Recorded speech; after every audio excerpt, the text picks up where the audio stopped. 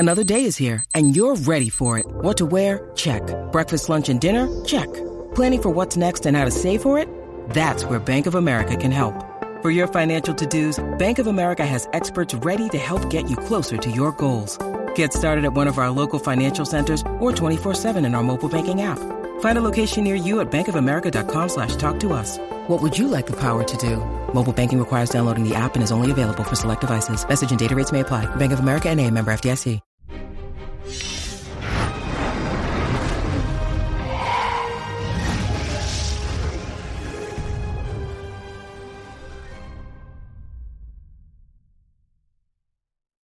Hello and welcome back to the Space News Pod, a daily podcast about space, science, and tech.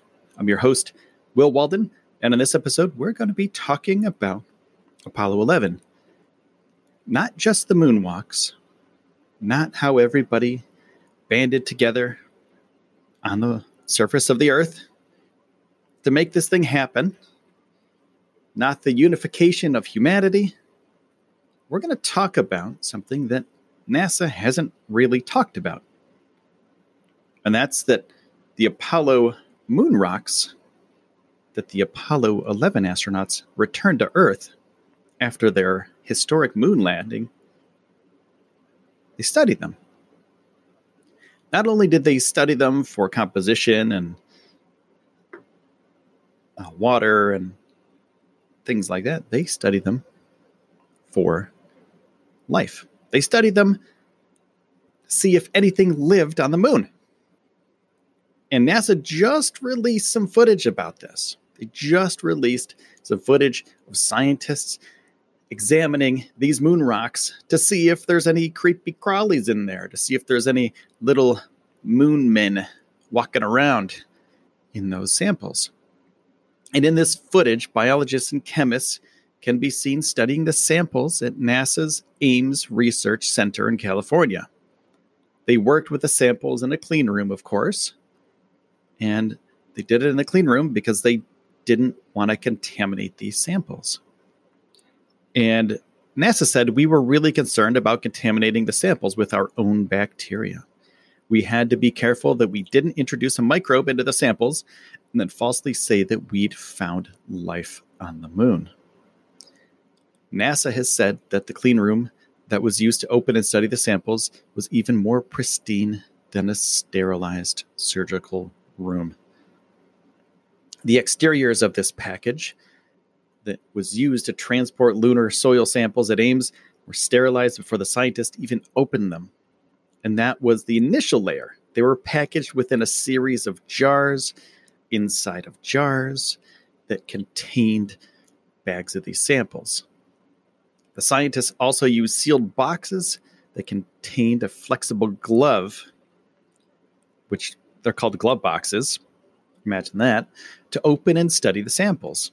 And high air pressure within the boxes prevented airflow or further contamination. They wore smocks, boot covers, gloves, and masks. They had to cover up their hair to make sure nothing got into these samples. Because if samples like this were returned to Earth and NASA falsely claimed that they had found alien life, moon life, and then they said, oops, sorry, that was another thing that wasn't from the moon.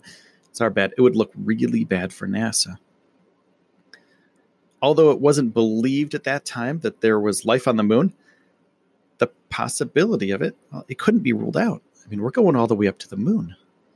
We have to bring back these samples anyway, so you might as well check them for life. Right, so I'm going to take a quick second to talk about my partner, Audible. In the description below, in the description of this podcast, you can get 2 free Audible audiobooks. No questions asked. You can just go get them pretty quickly. You get 2 free Audible books. Don't have to return them if you don't like the service. You can also exchange them for anything that you do want. So if you don't like the book that you started off with, you can exchange it and get a different one. It's pretty simple. I use Audible every night before I go to bed. I listen to spacey and sciencey books because, well, my mind never really stops. So listening to people talk about science stuff calms my brain for some reason. I have no idea why. I listen to books by Brian Greene, Neil deGrasse Tyson, Sean Carroll, etc. I have about 13 or 14 books that I do listen to on a regular basis, off and on. And I've returned books too. So if you either go to the link in the description of this podcast, or you can go to spacenewspod.com, and there's a Audible link. You can get 2 free audio books from Audible. So thank you, Audible, for being my partner. I really do appreciate it. When you need mealtime inspiration, it's worth shopping Kroger, where you'll find over 30,000 mouth-watering choices that excite your inner foodie. And no matter what tasty choice you make, you'll enjoy our everyday low prices, plus extra ways to save, like digital coupons worth over $600 each week. You can also save up to $1 off per gallon at the pump with fuel points. More savings and more inspiring flavors make shopping Kroger worth it every time. Kroger, fresh for everyone. Fuel restrictions apply. Now let's get back to some moon science. So these studies were conducted at both Ames and Johnson Space Center in Houston, and they show that the moon didn't support any life, right? So they didn't find any life.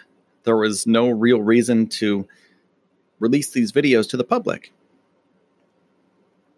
They were, they didn't find anything, so there's no reason to tell everybody, hey, we haven't found anything.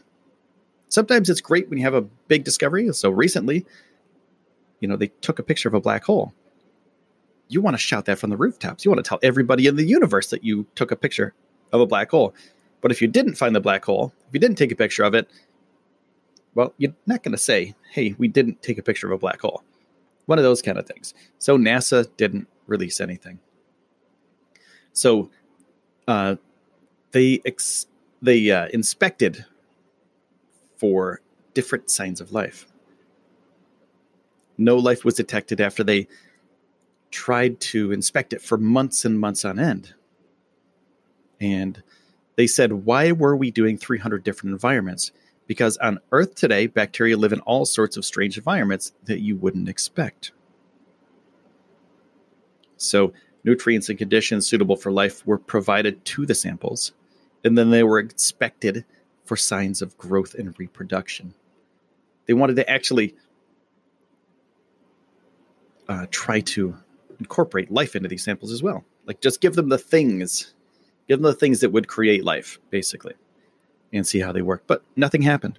Not a big deal.